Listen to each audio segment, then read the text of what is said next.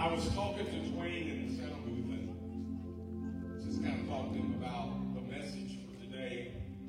I don't have a PowerPoint or something on the screen because it's just one of those weeks of contemplation, thinking, and wondering. And, you know, I had something, then I don't have something, and I do have something, and I don't have something, and then I have something.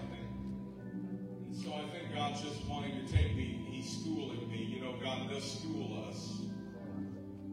And if you don't ever open your Bible and read your Bible, you're not in school. You're not going to learn. Don't live your Christian life by some preacher's cliche.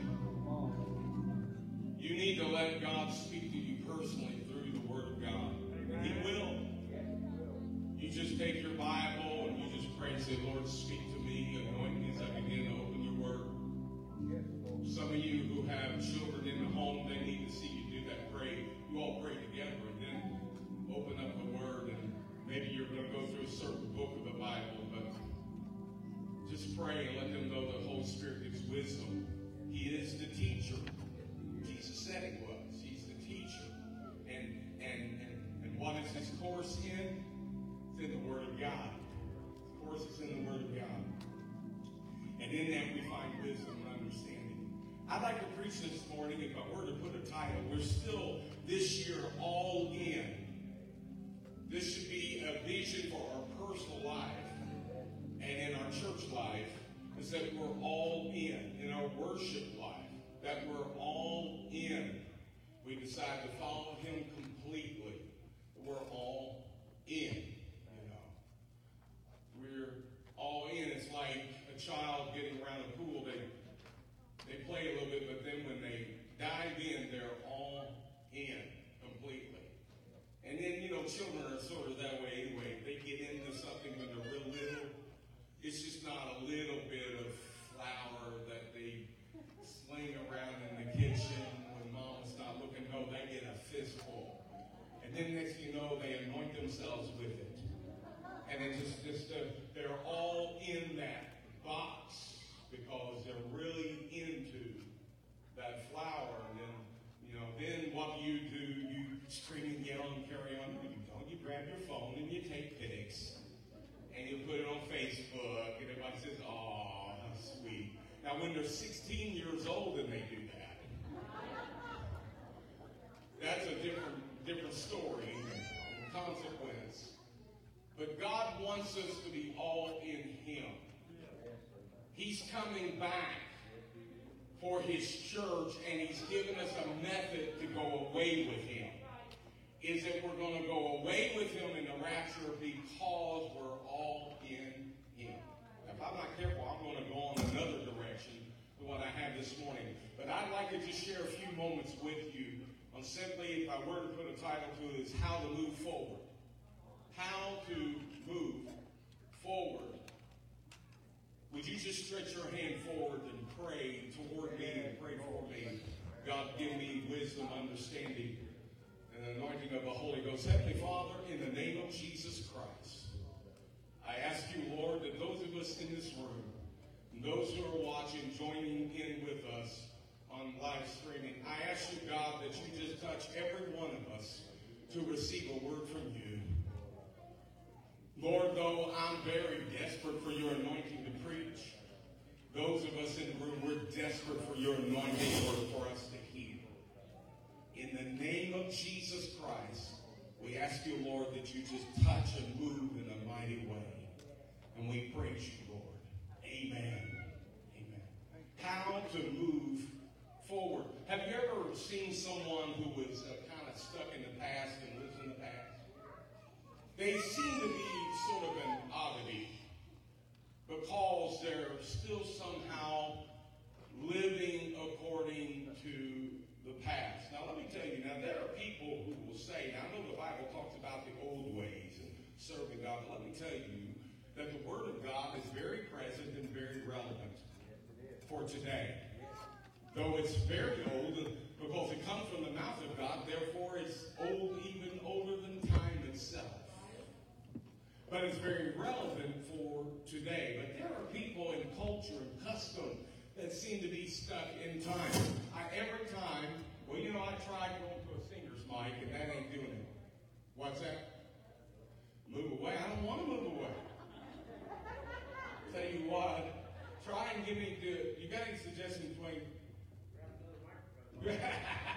Well, I've got 4 more to go by. Let's go. Come on. Yo, Kayla's got a preacher's mic. It's coming. I turned this one off. Keep this one just in case. Go sing.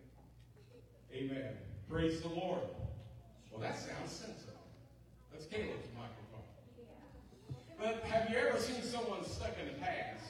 That lives in the past, they seem to be an oddity because they're trying to live. Every time I see on the news today of film footage of certain parts of the world, I look and I see how stuck they are in a past, in their government, in their clothing, in their actions, and how they live. They're stuck into the past. And that ought to tell you that there are those who want to label certain other religions as being holy and being true. But you can look at where they are now and to where Christianity is today and the harvest that it brings forth and the freedom that it produces and the moving forward that it has instituted and given. Christianity is the truth. The Word of God is the truth. And the truth will set you free. And thank the Lord for that. But after a time, it begins to get strange and odd as a person stuck in the past. The world pushes forward and they're stalled. In Charles Dickens' novel, Great Expectations, Miss Havisham, she is stuck in time for years and years. Becomes a main character in the novel to the fact that she sits in a house for years. The clock stopped at a particular time. Cobwebs are everywhere, and she's still wearing a wedding gown that is decayed, and eventually, just cobwebs and dust and dirt, just sitting. In other words, everything stood still. No one cleaned the house. Nobody did. So she was there, stuck in time, still bitter over being jilted at the altar, not getting married. And what an oddity it brought, eventually her lingering in her past led toward her destruction. And even her lingering in the past in bitterness caused her to influence other people in her lives that they faced hardship because of her being stuck. Now listen, I believe in holiness, but I believe holiness is very modern. I believe holiness is very real and true today. I believe holiness is a condition of the heart that God produces in the heart of man, where that, just like we say, I just want to be with him. That's holiness, where that you're willing not to show off anything else. You're not willing to show off yourself. You're not willing to show off anything else except Jesus Christ in your life. And that will dictate where you go and what you wear and how you live. That, my friend, is holiness. I'll leave it there. I believe that God struck the point right there. Folks who live in the past friendships are only limited, and they don't ever have any new friends. They have just their old friends, and then they cry after a while saying, all my friends are dying, and they're not around. Now, I will tell you, I have a little bit more miles on me than some of you here this morning. But I learned in my life that God wants me to continue to experience and have new experiences in life.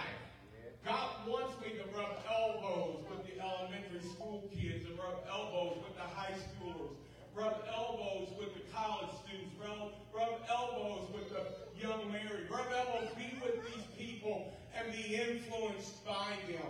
If I don't do that, then I'm losing sight of the world. I'm losing sight of the people around me and the harvest that is around me.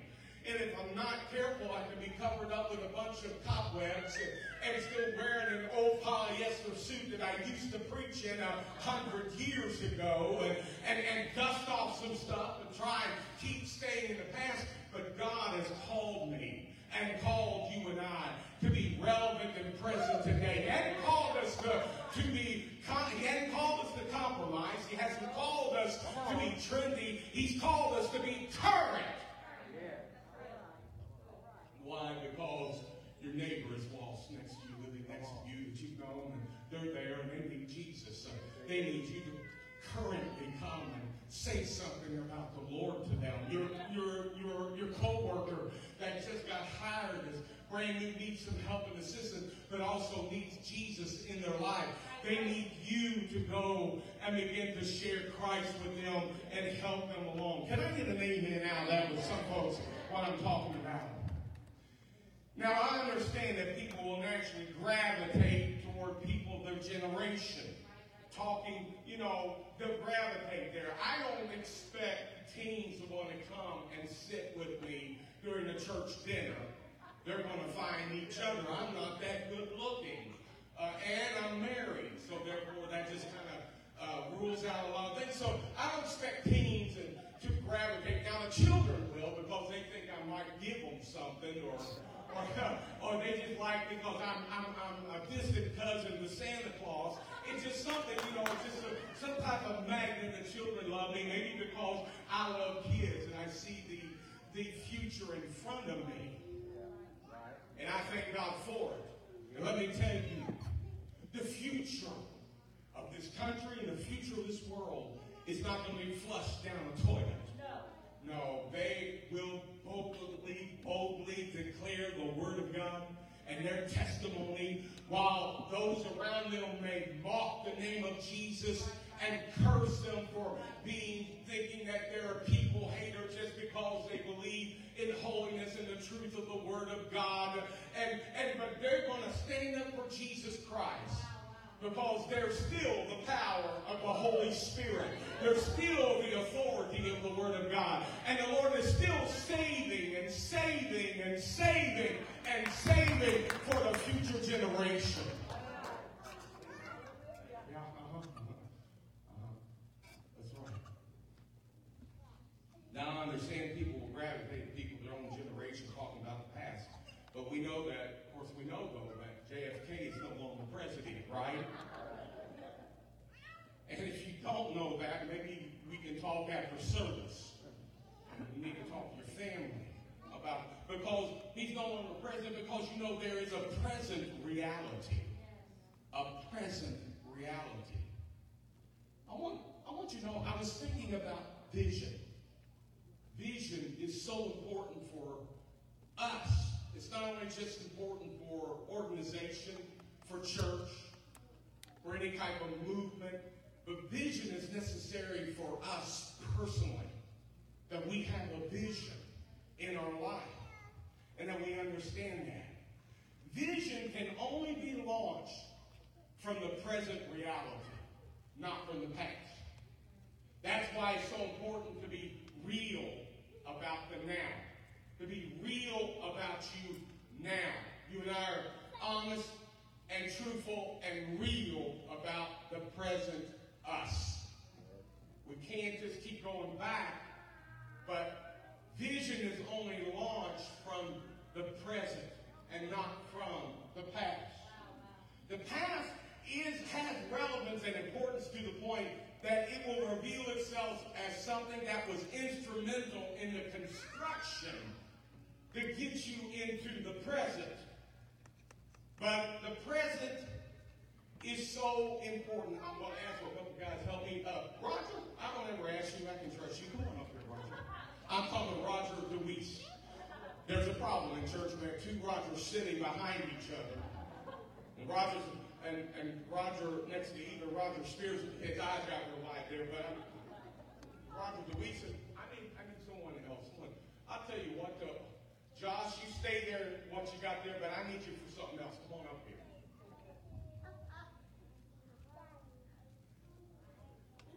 You know, I think it's interesting. How many here have ever used a tape measure?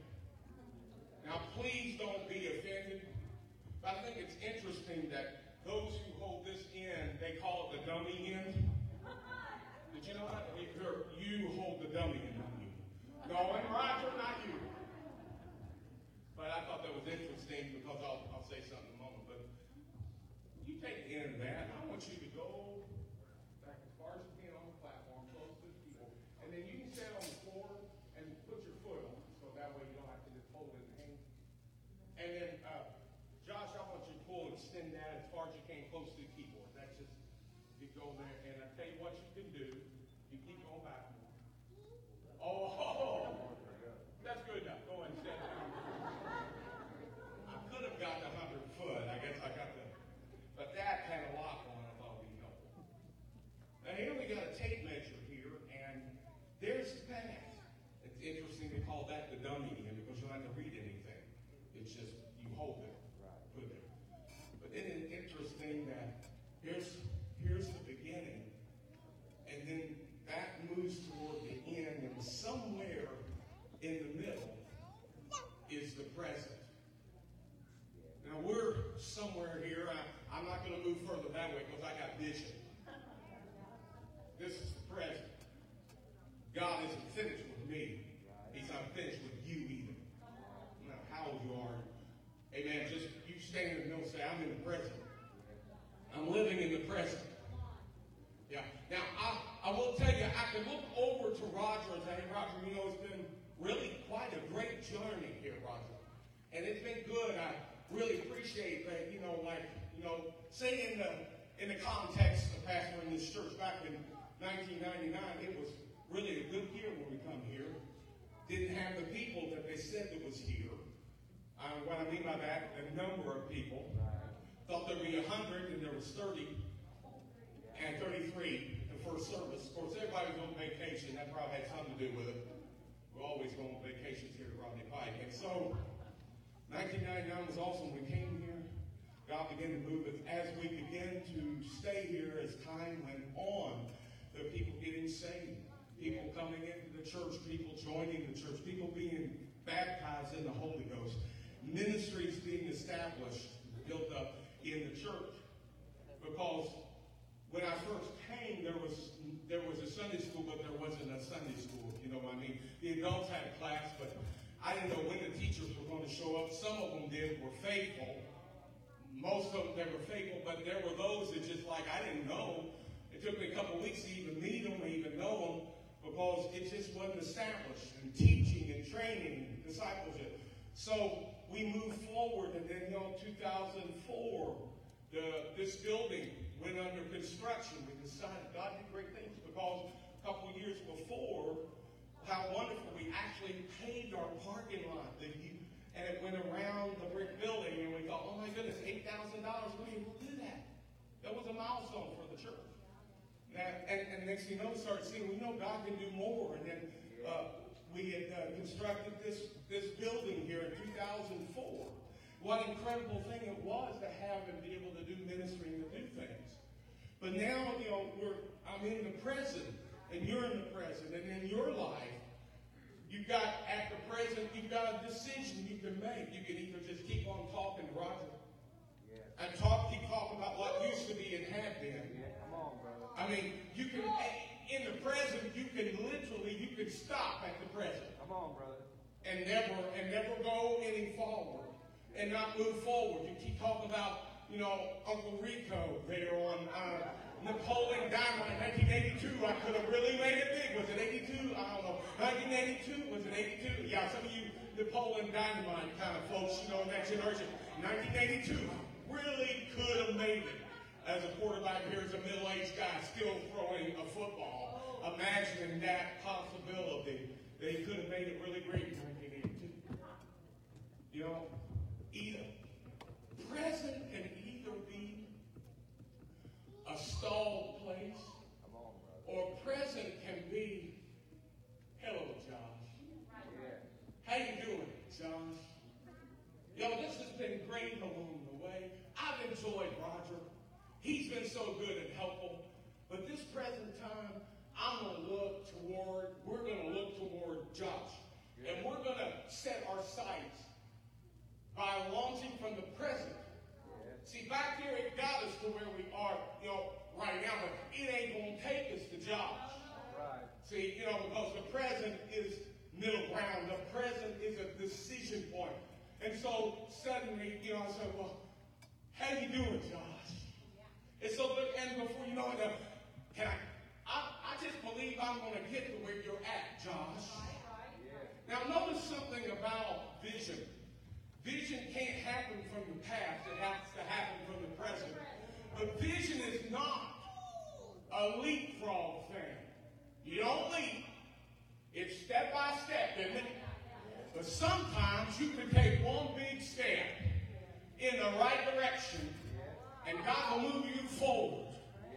I tell you what, you can sit here and wonder and worry and contemplate and reminisce, or else by faith, you're looking forward.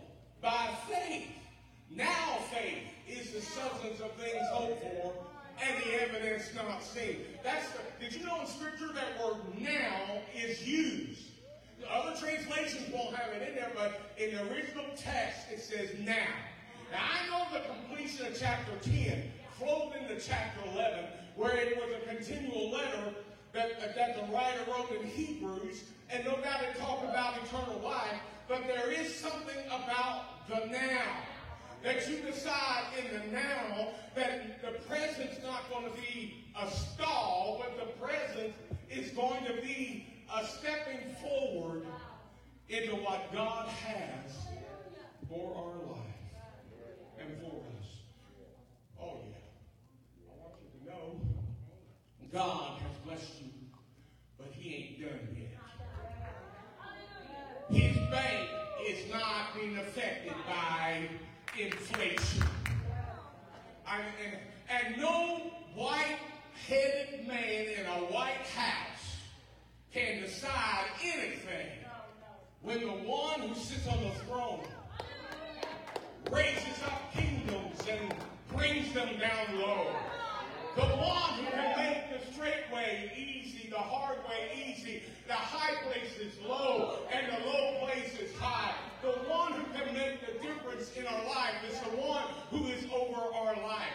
I'm so blessed to think about in the Word of God. I love in the Word of God, we're in Psalm 103.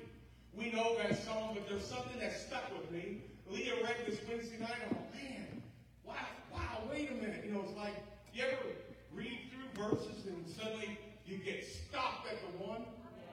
And it was just an aha moment. And it's this. Now, I believe it's a word for somebody here today that is in the present, that's living in the present right now. Psalm 103 says, know that the Lord, He is God. We live a life. We don't think He's God. We think we got to fix everything. We think we got to work it all out. We think that the president is in charge and Congress is in charge and that the world systems are in charge. Some of you believe Bill Gates is in charge. But I want you to know that God, He is God.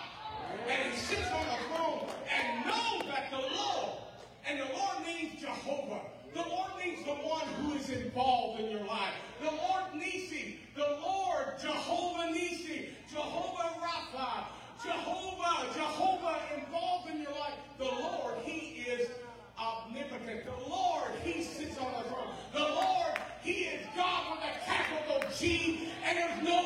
G's around him. He is God and the only God. Know that the Lord, he is God. It is he who made us and not we ourselves. Oh, yeah. Well, that blows a hole in self-improvement courses, doesn't it? Yeah, it blows a hole in that theory. Let me tell you that he's the one who made me and not myself. So when I see that, I see all the greatness of God, all the power of God, all the ability of God, all the resources of God, everything in store is there for my life. Is in the hands of him, who he will continue to bless, and he will continue to help, no matter what our environment is. He is God, and he will provide for us. And you ain't your own. You ain't your own. Thank you guys for the tape. I want you to bring that other thing up for me. Thank you. Give Roger a round of applause. And Roger, you ain't no gun, okay? Roger knows how to, what's that? Visionary. All right, man. He's barred for this summer. So you actually turned that side. Everybody saw that. Roger the billboard. Amen. Visionary. Thank you, sir. Thank you, Roger. I asked him to bring us if the sermon was getting rough. I think Lorene said, well, we're going to have whack-a-mole, whack-a-Christian. You listen to me. Pay attention. Get off your phone. No, that's not what I got. There's a reason.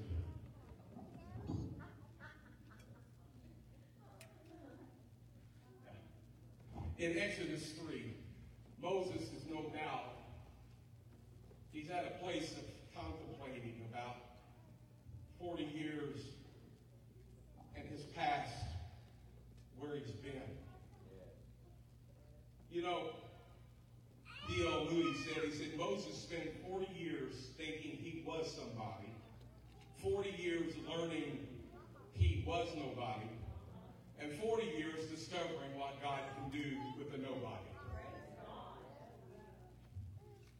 While tending his father-in-law's sheep during the long evenings, and already gone through years of his past, knowing how it is to live in the palace, and now not even having his own sheep, and having to tend his father-in-law's sheep. I got to tell you, there's something in that, you know.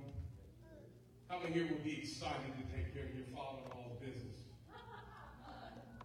I mean, poor old Micah has a hard enough time trying to be assistant pastor with me, and I'm his dad. But to have your father-in-law, you know, every time you look at his sheep, every time you had to take care of those sheep, every time you had to pour oil on their head, every time you had to lead them in the water, every time you had to fight for them, and you look at it and say, those aren't even my sheep. This job doesn't pay enough for me to take care of this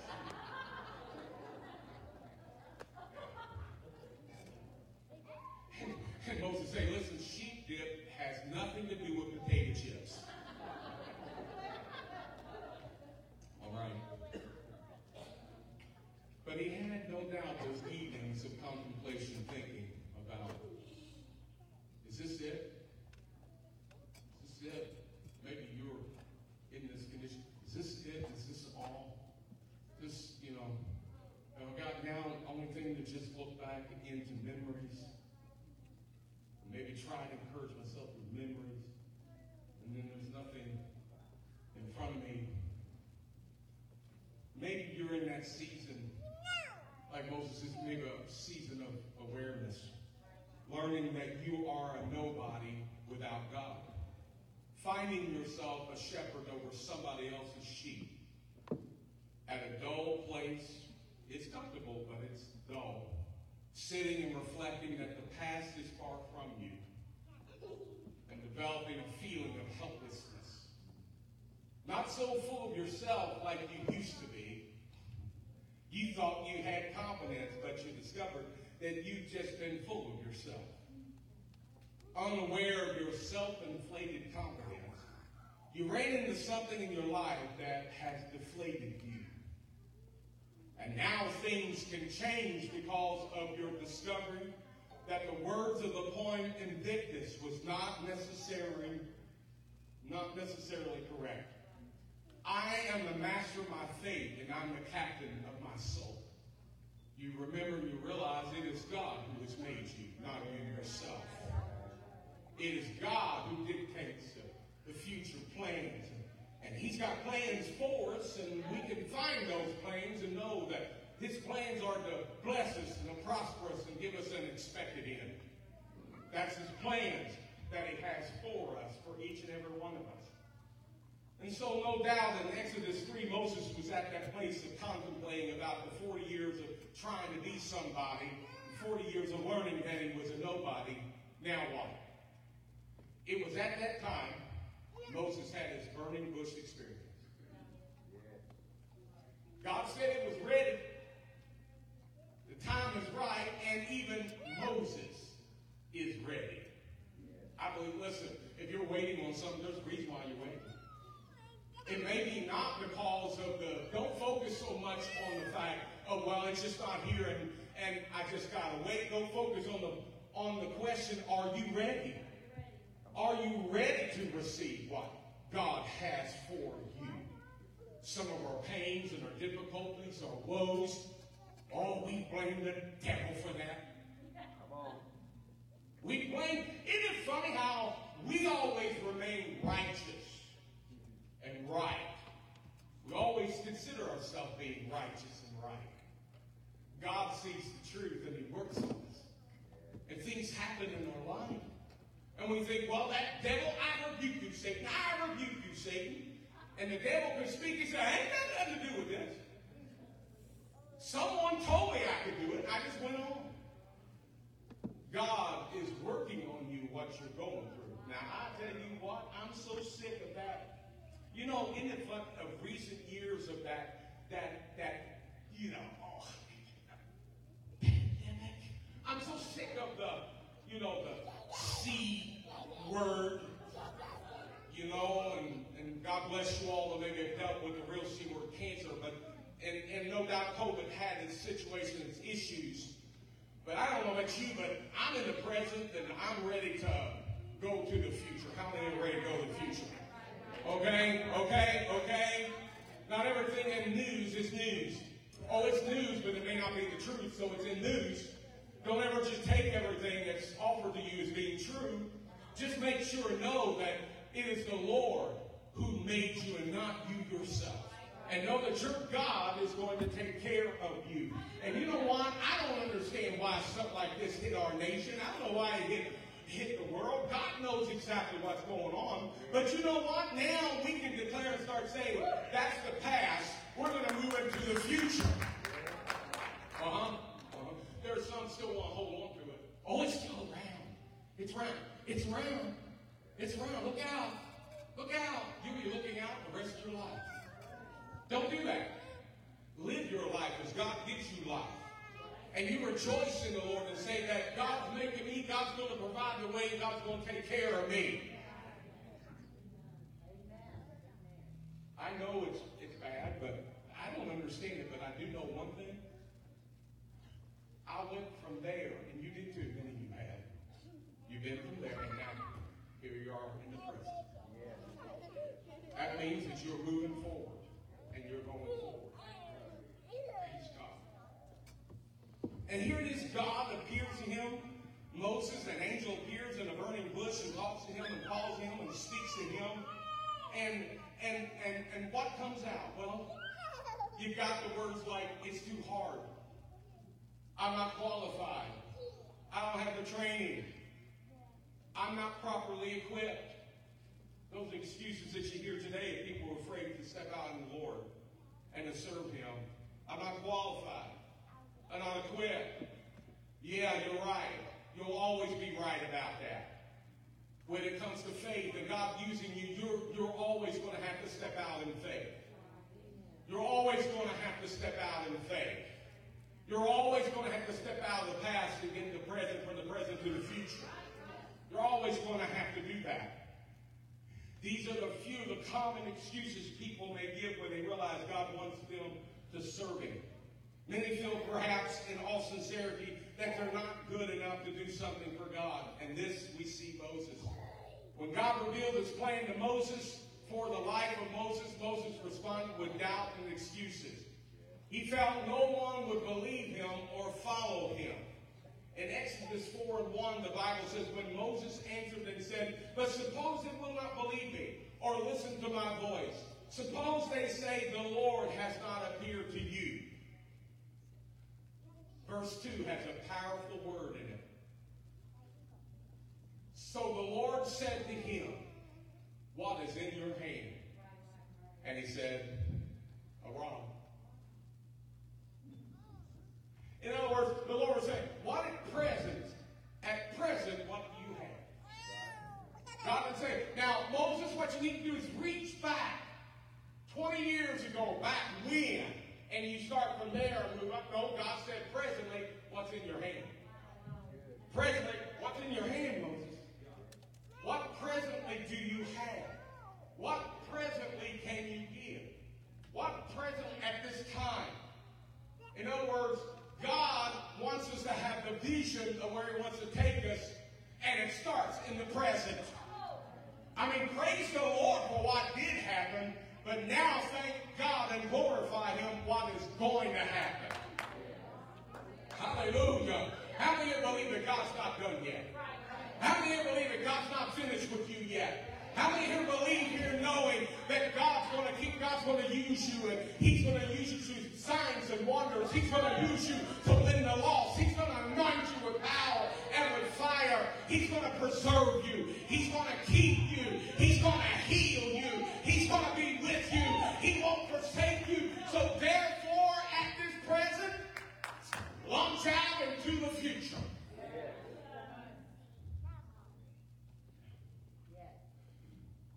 I think in the business world, they ask this popular question I've had many times in interviews. Where do you see yourself in 5 years? If you see yourself where you are right now in 5 years, maybe you need to clear up your vision. You need to see what God can do and how he can do in your life. I've heard people say, but Pastor, I don't think I could ever do that. And then later on, I see as God works in their lives, and they're doing it. They're doing it. They're talking to crowds and people. They're stepping out in ways that they never thought they ever would before. Because there's a God that takes the present, what do you got in your hand, and he moves you toward the future. So, what's in your hand? What presently do you have? The answer to God's question was that Moses just said, I got a shepherd's rod. And that rod had no doubt a history. Now, I did some searching and researching, and sometimes I'm careful. I don't want to mention something that might be a legend and think it is true and factual. So I don't know for sure, but I've heard of it. Let me backtrack here for a minute. You don't have to raise your hand. As a matter of fact, don't raise your hand. It's too personal. But how many here in the house have tattoos? Don't raise your hand. All right? I see by some of your faces. You say, amen, Pastor. How many of you have tattoos? Okay. I found, now me, myself, I won't go under the needle. I just won't do it. I'm sorry. Just don't expect me. I'm not tough enough. I just won't do that. I don't have it, but you know, I've talked to people who had tattoos. There was one time we ran into a guy. We were with some people from church. We went to the huge flea market there. I can't remember. What was that called? You remember? In Cincinnati, Trader's World. We went there with a few church people, and a teenage girl was a child of this other couple. We're walking around. Suddenly we run into somebody that we recognize and knew, and it was one of the Sons of God. You see, what do you mean, Sons of God? Sons of God is a motorcycle gang, a Christian gang, been saved and serving the Lord. And this guy, he looked the part, I'm telling you. He's a great guy. The love of God just flowing out of him, and Jesus and everything. I mean, he talked more Jesus than my Pentecostal members did. They're talking Jesus and the love of God, and he just witnessing the people and on fire for God, and he was just having tattoos all over. And someone realized they weren't just sheets. And, some people you don't ever want to ask, well, what's that? When did you get that tattoo? Why'd you get that? Well, it's pretty obvious where the passion is. The tattoo says Mom, has a heart around it. I hope you don't have an old girlfriend's name on your arm, but the passion's there, and a lot of times they tell stories of events and times and things that happened in their life. And they'll start telling you, I did this because went through the military does that. Veterans have done that, showing a battle they went through or a tour they made or such, and they'll get the tattoos on their body because it tells a story. Well, I've heard that the shepherd's rod that perhaps Moses had at that time, of course, it's not as great as Cecil DeMille's Moses moment when he gets that rod at the very beginning. He's cast out of Egypt and all this stuff and this rod. I don't know where he got it. I think he got it. May had gotten it from his father-in-law, handed over to him to take care of the sheep. But he had this rod, and through the years, notice he was getting, for 40 years, he had been dealing with sheep and a shepherd for 40 years. No doubt, it is said that traditionally they would mark the rod from the bottom up and begin at a spiraling way of marking moments and times in history as they were shepherded. Well, this year was when a certain blight hit the sheep, and suddenly they started dying, but we found a way to get around it, and we went around it this year. We sowed the best amount of sheep we've ever had in our life. We had so many lambs born this year and moved around them. Oh, yeah, that's when at one time I got in a fight with some other sheep herders, shepherds, and we fought it over here, and he went through spiraling, so finally it comes to the part that I believe his rod, if it was marked, it probably only was halfway. On the lower part of everything he'd done in the past, everything going on. And so it was all the markings of who he was and what had happened, where he'd been, and all this. And then God speaks to him and says, God, I'm not really able to do this, God. I keep giving excuses. How many here ever given excuses to God? How many? I tell you what, when God called me to preach, I didn't say, yeah, Lord, I'm ready. Line me up. Give me an appointment. I'm ready to preach. I said, oh, God, what are you doing? It's not just preaching. It's anything. Get in front of a children's class or signing up for a witnessing team or getting a part of this and getting involved and say, God, I'm not really equipped to do that, but I said, do it. And so Moses standing there, and God said, what do you got in your hand? He said, a rod. A rod. I want us to understand here that first, if I'm a preacher, so I'm going to use preacher points, okay? You ready? Here we go. The first thing Moses was to do was that he was supposed to examine his hand and see what he had in his hand, and saw that it represented what he had lived in the past and where it was and where it was presently. So he examined his hand, and he saw this, seeing, well, I'm just a shepherd. I'm just this. I don't even own a sheep. It's my father-in-law's sheep. And then God says, it's what's in your hand. It's a rod. So he looks and examines his hand. Secondly, what's he do? The Bible says that then God began to tell him, listen, I want you to take that rod and I want you to throw it down.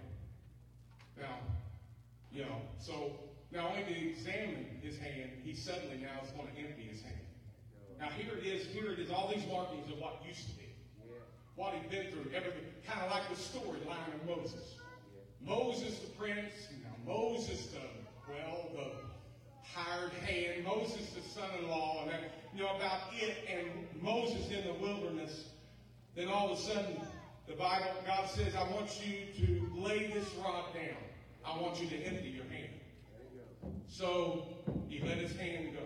He let the rod go. He opened his hand. And the Bible says immediately, Moses, ow! Now I got to tell you this. Now, come on now. How many here would bother you one bit to see a snake that big? That long? Huh? I'm not talking about the gardener's snake. I'm talking about this long. I'll tell you what, I would probably was even longer. I would do this, I probably would give a little girl scream. And say, oh! And backed away. And here the miracle of God was happening. And a lot of times people, that's as far as they get. They start seeing the hand of God, the miracle occur, they get scared, and they back away and leave us sitting there. Come on. And as it turned into a serpent, God said you could pick up the rod.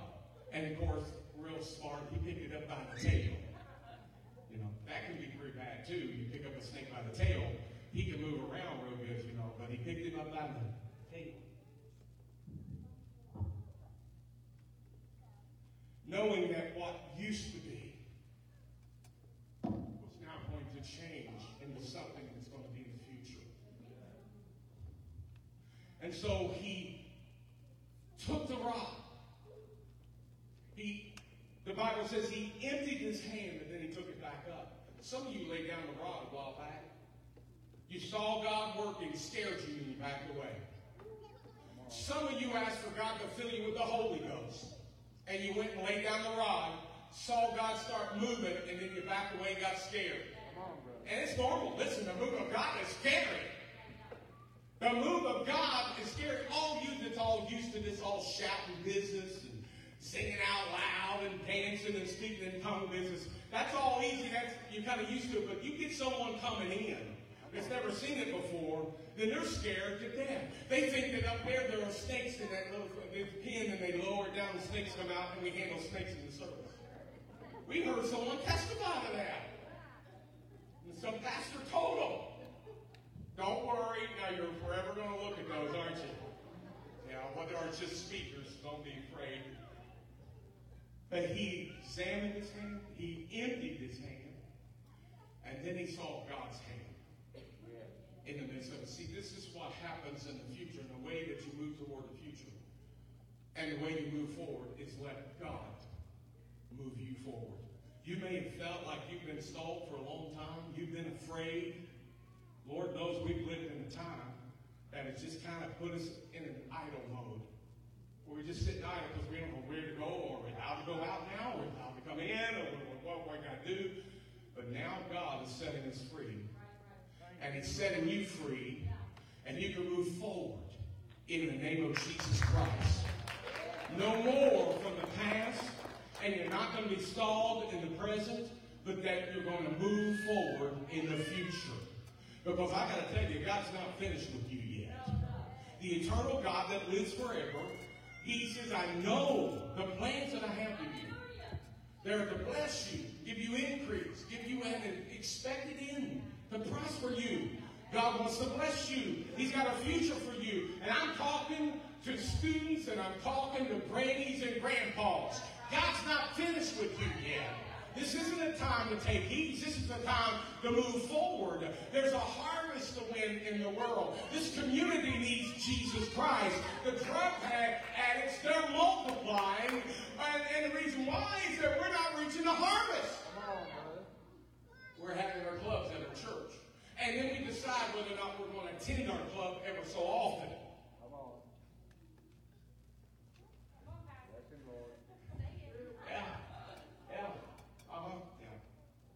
Oh, Pastor, I feel so defeated. Well, when's the last time you celebrated with the children of God? Come on, now you can't do that digitally. Sometimes you can't get out. I understand you're at work and you're sick, but let's make up our mind that we're going to move forward. It is the Lord who has made us and not we ourselves.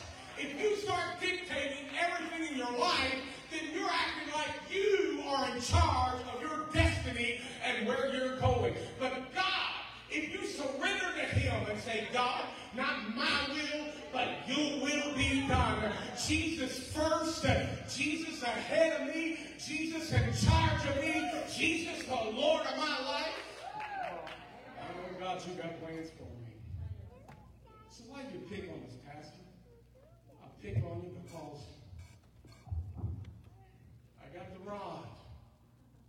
Yeah, I got the rod. I won't back them up. I don't believe in that. But I want to inspire you and say, come on. You know what's going to happen? I'll tell you what's going to happen. In shepherding, it's a shepherd that moves ahead of the sheep. And I make this commitment to my God. The Lord, I'm going to move forward.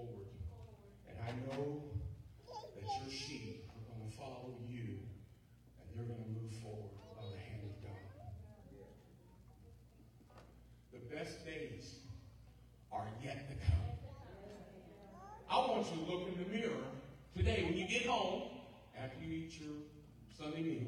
Go and look in the mirror and say, the best days are yet to come. The best is yet to come.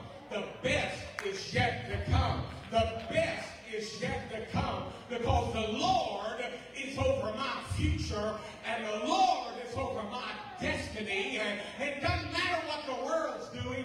I know my God still sits on the throne. Would you stand with me right now? Hallelujah.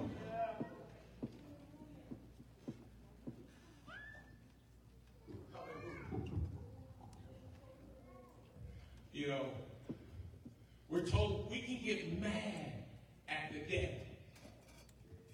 And that's okay. You get mad at him. You can actually, I give you permission, you can hate him. You can hate him, okay? Oh, don't look at me crazy. You can hate the devil.